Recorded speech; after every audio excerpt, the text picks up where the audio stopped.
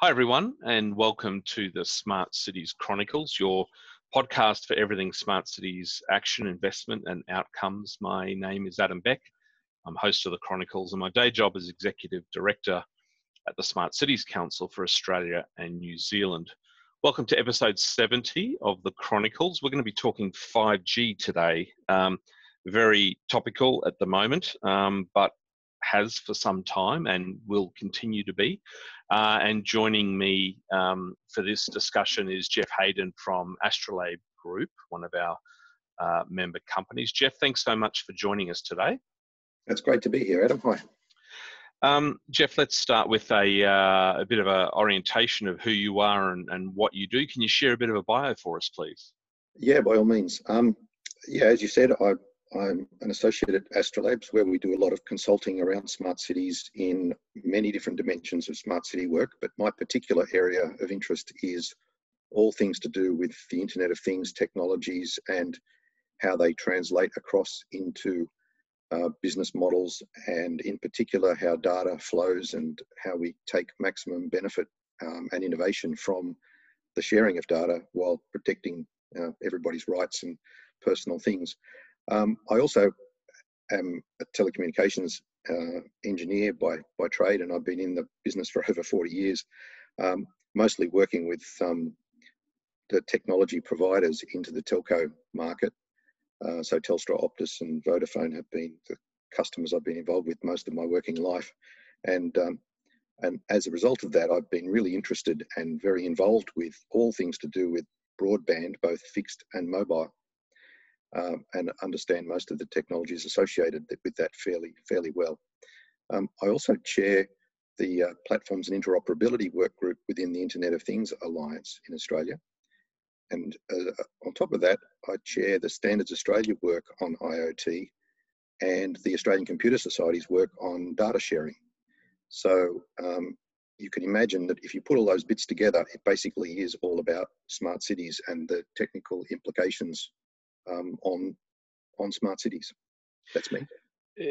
And Jeff, thanks for that. Your recent involvement around 5G is pretty sort of leading, if I can sort of put it that way, the work with City of Melbourne.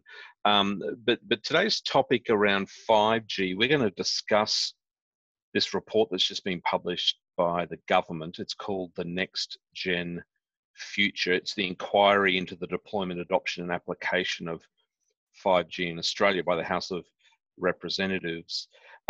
Your sort of interaction with this work, can you sort of share what that was? Yeah, by all means.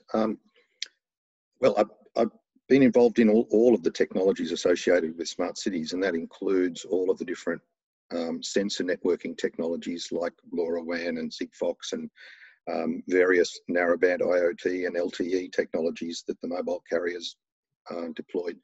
And when 5G started to emerge as an option and the deployment really did start, then I found myself in an interesting position of being asked by a number of city councils to help them understand what 5G really is and how it's different from 4G and how it positions differently compared to the other unlicensed spectrum radio technologies, which is something we can potentially talk a little bit about today as well if you want to. But as a result of that, I got engaged by the City of Melbourne to help develop their strategy around their 5G testbed initiative, and have since provided some advice to the City of Sydney on the same subject.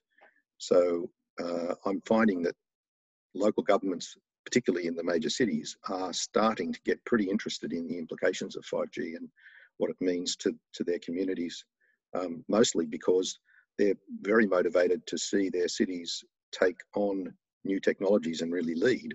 But at the same time, they want to be very careful that what they deliver offers citizens an improved quality of experience in the whole community, not just on their mobiles.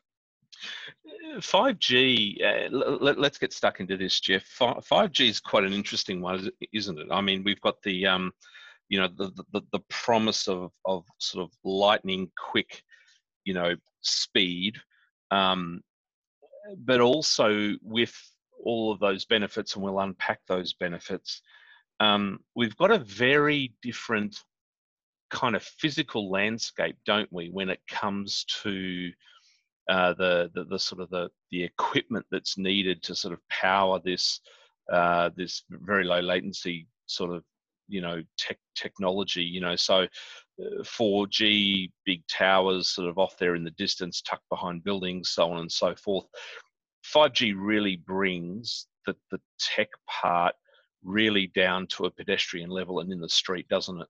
Well, part of it does. I mean, one of the really difficult things about 5G is that it isn't really like any of the other generations, because it really is 3 different radio spectrum bands being used for 3 rather different things, whereas each of the other previous generations each operated in a particular part of the radio spectrum and did what that radio spectrum was capable of doing, whereas 5G actually has 3 bands. It has a low frequency band, a mid band, and a very, very high frequency band. And the bit that you're referring to, where those antennas get really down into the street, is the very, very high frequency band. And that stuff is where the very, very high bandwidth is, and where very, very short distances operate. So those antennas for that part of the network will be only a couple of 100 meters apart at best in downtown environments. And unlikely to potentially get deployed anywhere else, because that's where it'll be needed, in the densest parts of the cities. But the tricky part about this is that all the carriers who are busy now upgrading their 4G towers to 5G are talking about 5G like that's the story. The story is we're upgrading 4G to 5G, just don't worry about it. But that really is only the mid-band part of 5G. And there's another whole band which is still not really allocated in Australia, which is in a lower frequency, which is really great for very long-range sensor networking type applications, because as you go down in frequency, the distance you can send the signals goes up dramatically. And so you've got 3 different functions, and sadly, the marketing engines behind 5G lump all the benefits of all 3 parts of that spectrum together and say, wow, 5G can do everything. Well, indeed, that's true, but only if you have all 3 networks built and operating in any particular area. Jeff, on that issue, let's sort of start there and pull it apart a little bit around just the communication piece. And sorry, pardon the pun, when I say communication, I mean the messaging and the narrative and what it is and its benefits and things like that. Yeah. This report, when you read through it, certainly a comprehensive summary of the evidence and the submissions. I mean, there was over. I'm just sort of flicking through it now. I think there was over 500. There was 538. I counted at the end of the report. Yeah, 538 submissions. So we've got everything from big corporate technology companies to sort of Mr. and Mrs. Jones, and a whole range of sort of NGOs. We've got state government in there. So look, a lot of interests from many sectors and many parts of the world. In reading through the report, wow, I mean, there is just such a diversity of interpretations, concerns. I almost feel like in some instances, the benefits are getting lost and drowned out with such an extensive array of sort of perceptions and realities there. I mean, this is a really, I'm not a communications expert, neither of us are, but this is a really tough one, isn't it? Well, it is. And the thing that makes it so difficult is that the underlying things that need to be built as a marketing story are indeed very complicated. And I have found myself in many cases explaining to people in local government, not just what is 5G, but what is 2G, 3G, 4G, and why is it different, and what's TV broadcasting and what's radio broadcasting, and how do all these different things fit together? Because they're all, I mean, once you start peeling that onion, you end up having to explain a great deal to explain why 5G is a little different, because it is buried in a lot of technical detail and a lot of technical jargon. which makes it very inaccessible for people who just are concerned or just want to know what's it going to do for them. You know, it's very difficult to explain those important differences without getting a little bit technical about some issues. Jeff, let's have this conversation under the sort of assumption that our core audience here is sort of cities and municipalities and local government, as sort of a primary audience. One thing, just off the back of what you've said there, you know, one thing that is starting to become somewhat a little clearer, and of course I'm just, you know, speaking about myself, so sort of somewhat of an educated person, is that the health risks seem to be getting clearer, or lack of, in that our federal government has started posting up some clear information on government websites. Let's sort of just think about, you know, providing some advice to sort of the mayor of a city or some elected officials of a city. We whilst the perception may not be the same, the reality is that it seems like the health risks are somewhat minor when I read into this. Yeah, well, the challenge is, because there are 3 different bands that 5G occupies, there's 3 different answers. And when you try and summarize that up and do a 10-second grab of what that story represents, then you can't actually represent all 3. So the simple answer is the lower band is really not an issue at all, because there's been many, many things operating in similar power, in similar bands for decades and decades, and there's really no concern there at all from anybody. The mid-band, which is where 4G is today operating, 5G will be largely the same. So if you're not terribly concerned about 4G, you have no right to be concerned about 5G. However, the 3rd band, the very, very high frequency band, is a new band that hasn't been used for this sort of stuff in the past. And therefore there are some additional questions. Now, the higher and higher you go in frequency, the closer and closer you get to the damaging rays, you know, the ionizing rays, like X-rays and nuclear reaction type waves and those sorts of things. Now, it's still a long, long way from those things, but it's just heading up towards that end of the spectrum. And in fact, between that and all of those ugly things is sunlight. And we're reasonably comfortable operating with sunlight. The frequencies that it's operating at are even higher, again, than the 5G high band frequencies. And, you know, the sun does probably more damage per capita than any other technology by far. Yeah. And we kind of accept that because we really don't have a choice. So that millimeter band radio, the high end stuff, look, there's no reports that I've come across at all that suggest there's any problem. And there's no evidence at all that says that there's a definitive problem. But it's a new area, and new areas cause new concerns. And without a long history of experience in those bands, one can't really argue definitively that there is no problem, because we'll only know that in 10 or 20 years' time. Yeah. The report, Jeff, tables 14 key recommendations.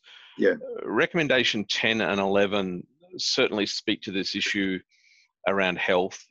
Recommendation 10 is that the committee recommends that ARPANSA implement a suitable mechanism to consult with members of the community regarding the safe levels of electromagnetic radiation.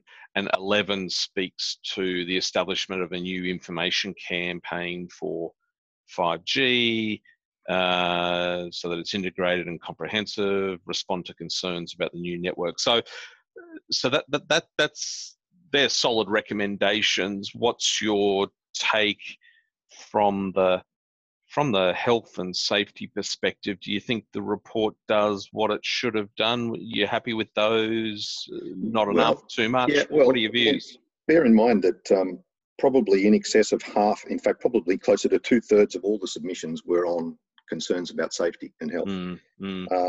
And about half of those were anonymously attributed. Yeah. So one can't put a lot of store in all of that. But the fact is that by far it was the biggest issue that was raised during this whole inquiry, and so the government's got no choice but to try and address it. 5G is happening worldwide, and certainly the 5G that's replacing 4G isn't going to be any worse from a health point of view than 4G was. And one can only say that history now says 4G is not a problem, and therefore in the same bands 5G won't be. But these recommendations, they kind of imply that there is no problem. All we've got to do is get good at telling people there's no problem. And, that's an interesting one, isn't it? It did sort of hint at that in those recommendations, which is it's fine. Let's communicate that.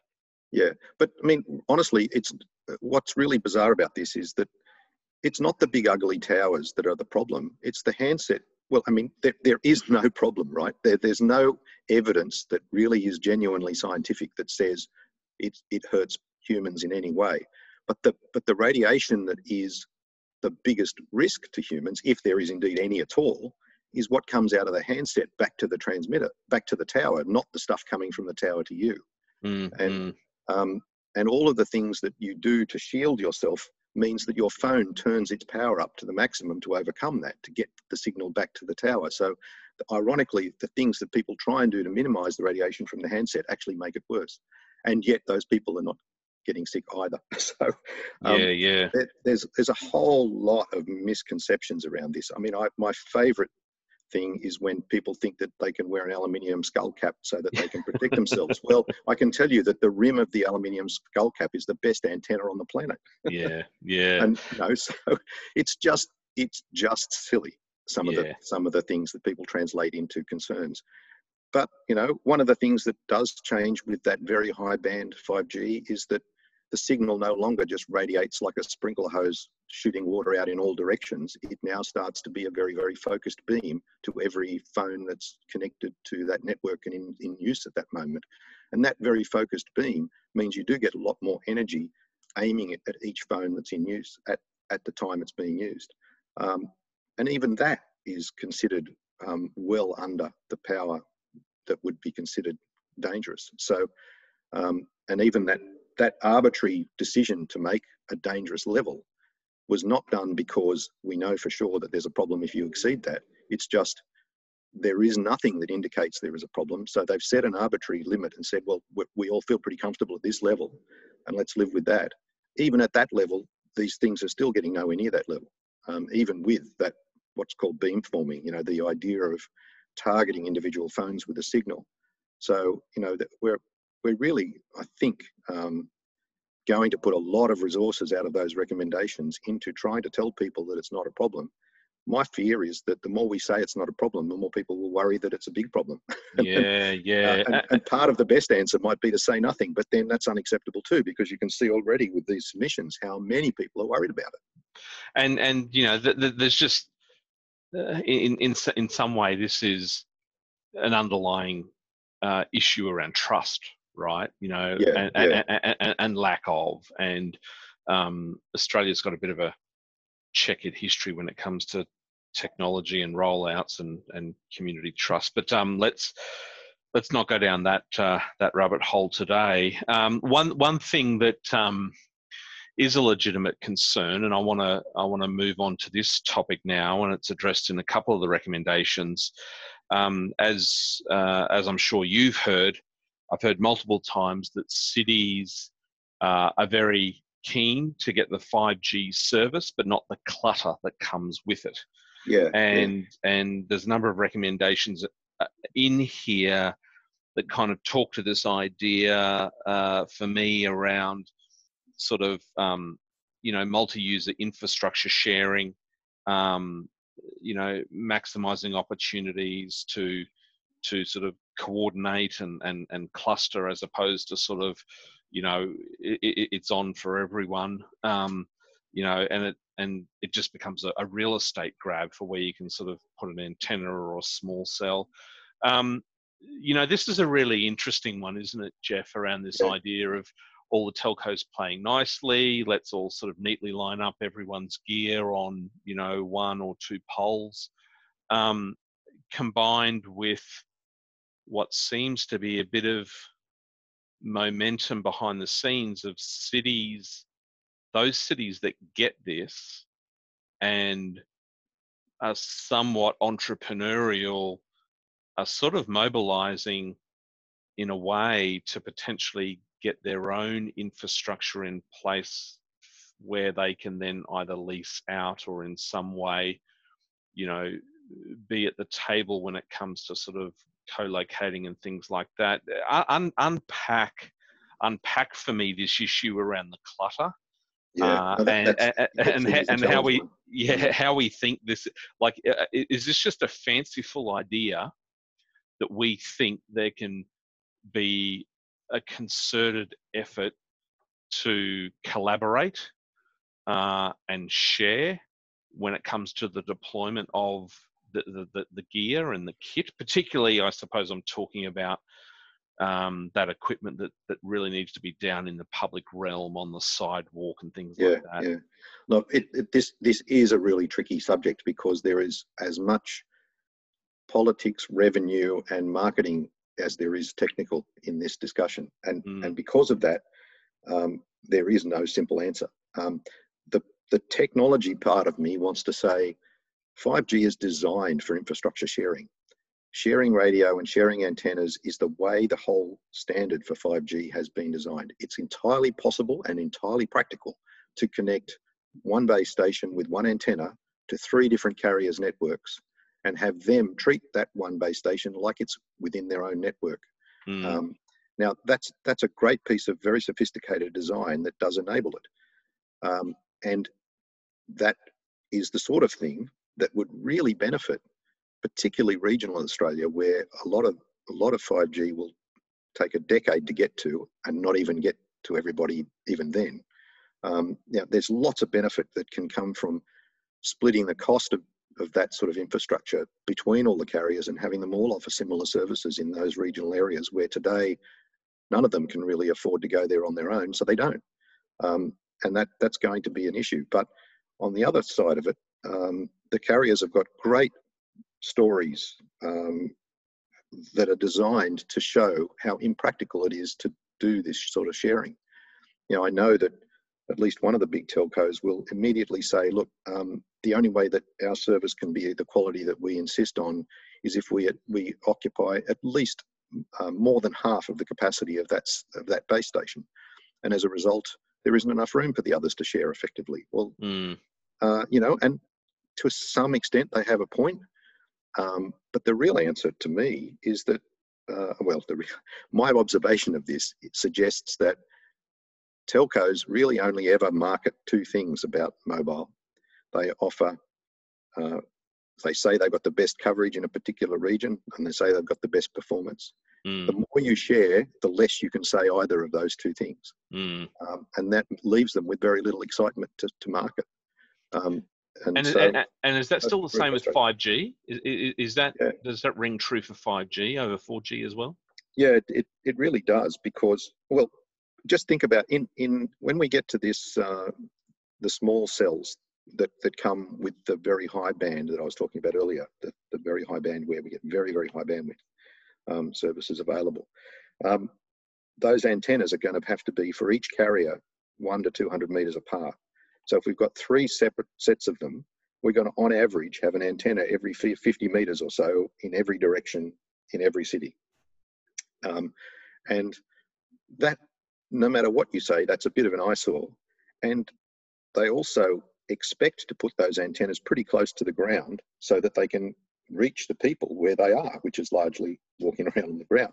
And that means that things like, the point about that frequency band is that almost everything physically gets in the way of that signal.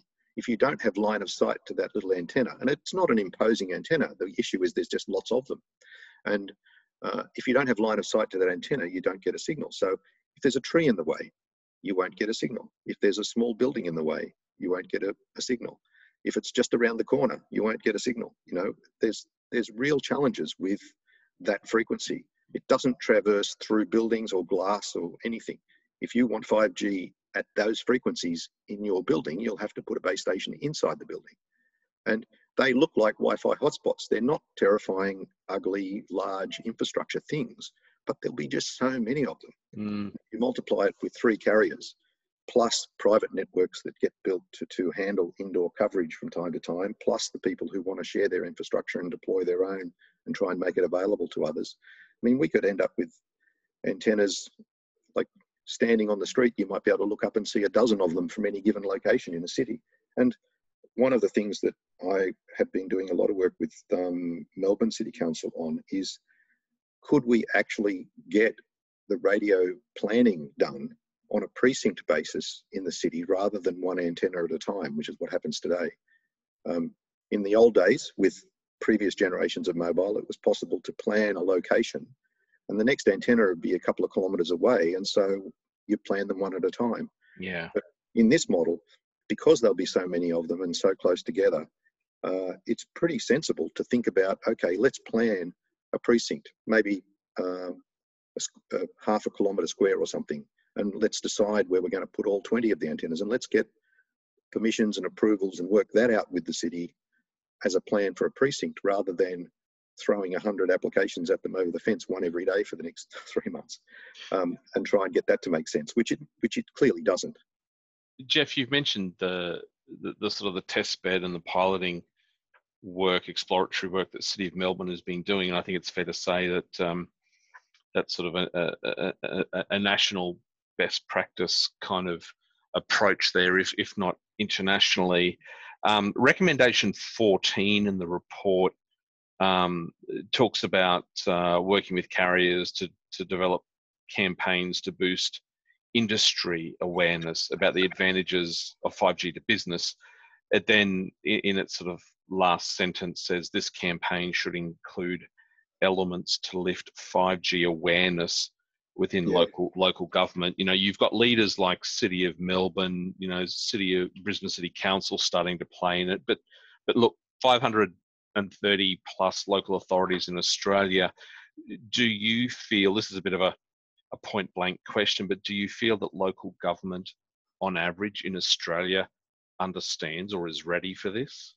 No, I can say unequivocally that none of them are really ready for what's going to happen, but at least the top half a dozen are going to lead the way, and the rest will watch and learn, I think. But the tricky thing here is that what happens in downtown cities is just not going to be the same as what happens in regional parts of the country.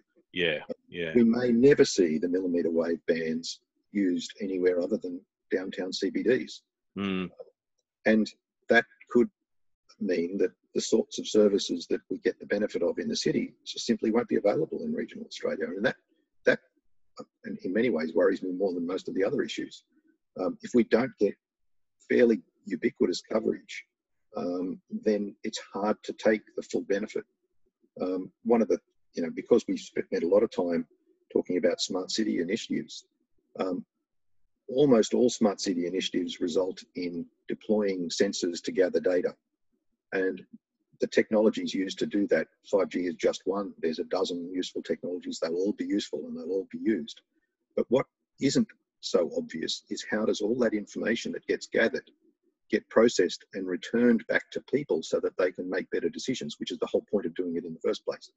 People need information back at them so that they can augment their decision making. They can get new information and they can make decisions. Well, if they don't have great mobile coverage to get that information back to where they are at any given time, then a lot of those service ideas will simply not be that well embraced. Imagine a farmer, out in the middle of a paddock with no mobile coverage, hoping that he's got real-time data coming from all the sensors deployed on his property, and that works fine, but he has to go back to the farmhouse and download stuff overnight, potentially, to see what today he should have been doing, or to help him make a decision that he might need to make today. That mobile coverage isn't there today with 4G, and that's 10 years after 4G started being deployed. A lot of those people are sadly still on 3G.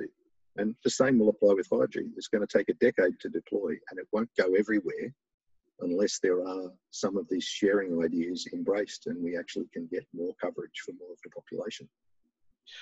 Jeff, that whole issue around benefits of 5G, and you sort of rightly sort of referenced data there.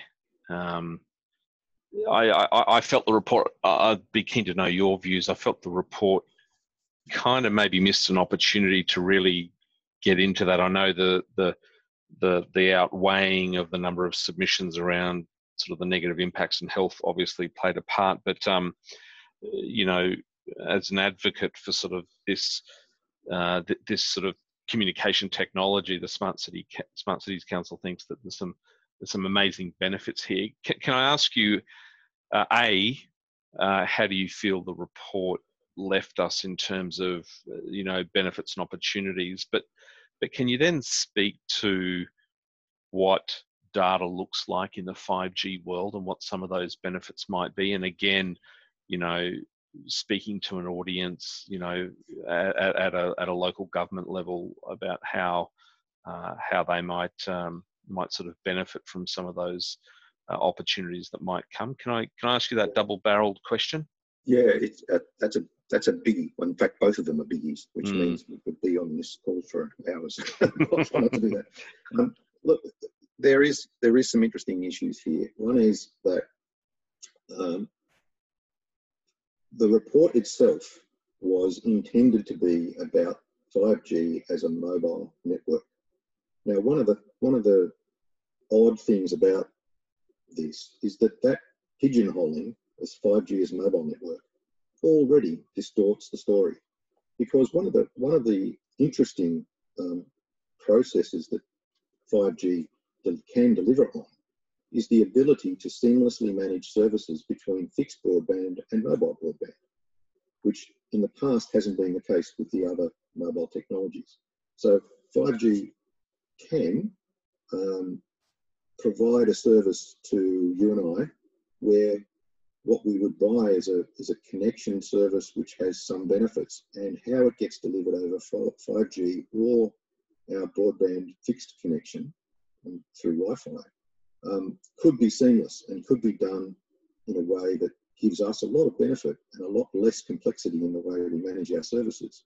But by defining 5G as a mobile technology, you don't even get to talk about that element of how this can bring the mobile and the fixed networks together in a seamless way, such that we all get great benefits out of new service concepts that come from that ability. So that's already kind of a distortion of the story.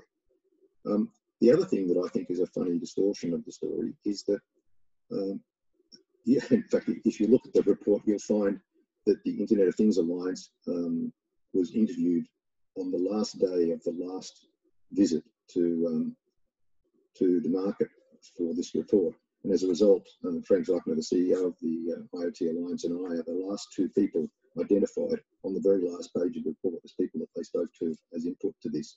And it occurred to me when I spotted that anything that we said, if we're the only ones who said it, and there is 538 submissions, if you only hear something from one source, it will be filtered away as just one person's rant or one issue that perhaps nobody else cared about.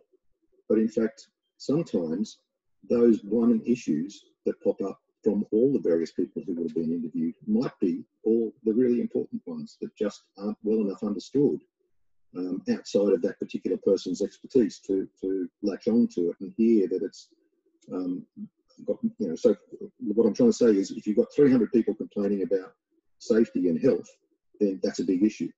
If you've got, and I know that I spoke in that inquiry interview about this issue of gathering sensor data and how do you get it all back to the users. Well, if nobody else talked about that, it doesn't get a Guernsey in the report. And I think it's one of the most important issues of all. But it's not a strong contender for where recommendations are being made that I could see when I read it. Anyway. So I think there is that challenge that with such a swamp of information being requested and being concerned about health and the various other things that people understand about 4G and therefore when we talk about it at 5G, don't really bring out the naturally new and exciting differences that in fact 5G can potentially deliver. And you combine that with the marketing story from all the telcos who simply want to make it very, very simple and say 4G is great, 5G is better, and we're deploying 5G, so go buy your 5G devices and everything's great. That's kind of their simple message. And there's a lot of detail buried underneath that, which is not something that anybody has been concerned about yet. But I really do think that if we don't have consistency of 5G delivered across the country, then the sorts of services that will be valuable in one place and not available in another might make them less valuable to us all as a community.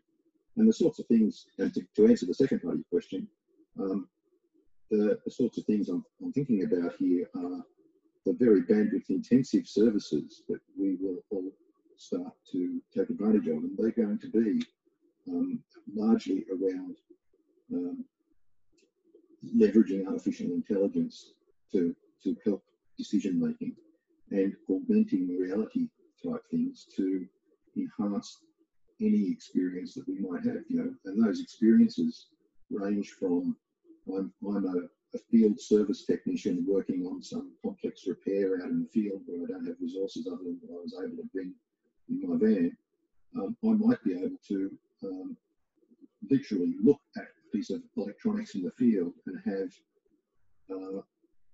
a remote assistant, which might be artificially intelligent, guide me through a very, very sophisticated repair process to identify the fault and know what to do about fixing it, which would dramatically improve not only the time to repair, but also reduce the waste.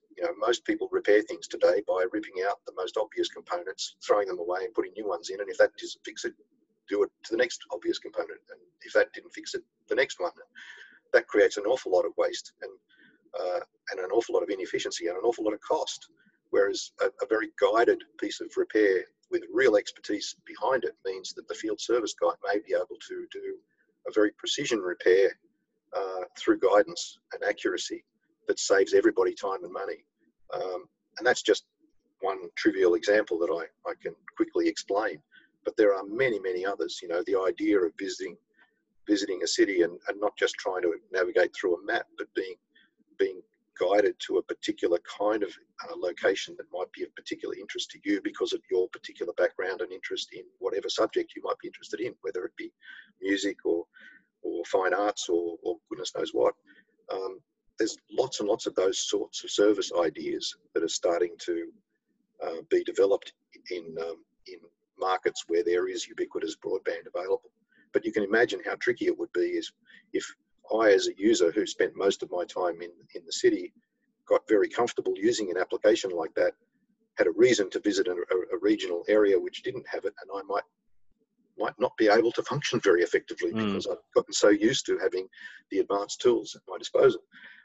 Now that might sound like most people my age would simply say, well, don't be an idiot, learn how to do it properly in the first place. But it isn't like that. You use the tools you have available. We use now video conferencing tools, 8 hours a day at least. How we do that when we're out and about will get easier and easier and more integrated. We now control the screen that sits behind us in our video conference, so we can sit in our bedroom and look like we're sitting on the moon if we want to. Everybody's doing that all of a sudden with their video conferencing tools. These sorts of augmented reality things do add bandwidth, and they do add the need for more and more performance out of the networks. And we all, as remote users, are demanding more and more of it. So I think there is really no end in sight for the demand for these sorts of services. And we're going to see the video analytics side of things really start to dominate. Managing the way we detect a terrorist in a city can be done through artificial intelligence and video analytics today if it was deployed already. Those tools exist and are maturing and getting better all the time. We might use the same tools to improve a shopping experience in a very positive experience kind of way, rather than talking about terrorists. There's just so many possibilities. And in fact, the City of Melbourne's test bed is going to test out some pretty interesting early uses of 5G to just see how the networks do cope when you do put some pressure on them to deliver services like that.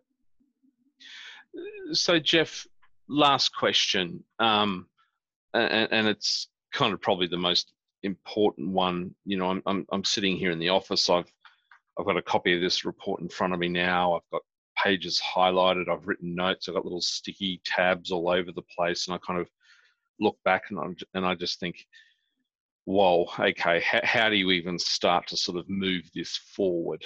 Now we know that 5G deployment and stuff is happening now, and it's just going to keep happening. But the Australian government has kind of like, through this report and through the inquiry, has sort of said, whoa, let's just sort of pause for a moment. Let's just check in on this and let's try and sort of get some structure and order.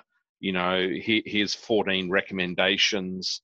You know, they're pretty well split across some of those fundamental topics: health, communication campaigns, research and development. You know, some really fascinating ones as well that we haven't even gotten into, that we don't have time to around. Yeah, things like local manufacturing. well, yeah, manufacturing of 5G infrastructure. So kind of what's next here? I mean, I feel like, you know, I hear examples of Dublin and Singapore and kind of other nations that I won't say they're seamlessly advancing 5G, but I do see and hear and read national commitment, coordination, and things like that. I suppose my last question, trying to sum all of this up now, is what do you think Australia's 5G future kind of looks like now, with this report now on the table? Look, I'm not terribly convinced that this report is going to change the trajectory that the telcos are already on. I would hope that there are a couple of things that do get dramatically improved through this process, and one of those is the telco's ability to effectively work with local government on planning more effectively for the amenity of cities, not just mobile coverage of the cities, which is what the telcos are mostly motivated by. So that aspect of it is getting airtime and is getting pressure from the various larger councils in Australia, and I really hope that does translate into some improvements. But it's not that easy to influence, because the telcos do have legislative power on their side, and that legislation was put in place a long time ago when mobile phone towers were several kilometres apart, and it, you know, this whole idea of low impact being their ability to define low impact and then say, well, we're deploying low impact things so we can do what we like. I'm not at all convinced that low impact stays low impact when you have a high density of low impact, if you know what I mean. Yeah. So there are some improvements that can come out of this, and the report does raise some of these issues, and I'm really hopeful that does translate into a stronger partnership between local governments and the telcos, because only by doing that will the community actually get a better compromise between. I mean, I would hate to think that the perfect antenna location meant the removal of a couple of 100-year-old trees. For example, the city values trees enormously, and rightly so. And so one has to work around that. Well, that may be more pragmatic than the telcos are used to. Although, I mean, I don't want to treat this like a rock throwing exercise at the telcos, because they've got a challenging job and they're doing a great job of building the networks. So it's all a matter of just getting that balance right. And there are some issues that are raised in the report that does help to get the balance right, but only when people take it seriously and act on it. And I don't think there's any particular compelling reason why people have to really act on these recommendations. They are just that. They're recommendations. They're mostly good ideas, but I don't see anybody really being forced to take it on. Well, Jeff, it's been an interesting conversation. Thanks for joining us. For our listeners, the report that we've been discussing is the Australian government's recently handed down report from their inquiry into the deployment, adoption, an application of 5G in Australia from the House of Representatives, available on the Australian government's website. Jeff Hayden from Astrolabe Group, thanks so much for joining us today on the Smart Cities Chronicles. Thanks for having me, Adam. It feels like we've just begun. Absolutely. I can imagine that this is only the start, and there'll be many more to come. For our listeners who aren't subscribing to the Chronicles, you can do so wherever you source your podcasts from. We're on multiple platforms. You can also head to our website, smartcitieschronicles.com. We also like to get your feedback. You can email us anytime. The email address is chronicles@anz.smartcitiescouncil.com. My name is Adam Beck, host of the Chronicles. We look forward to bringing you another episode soon. Thanks for tuning in.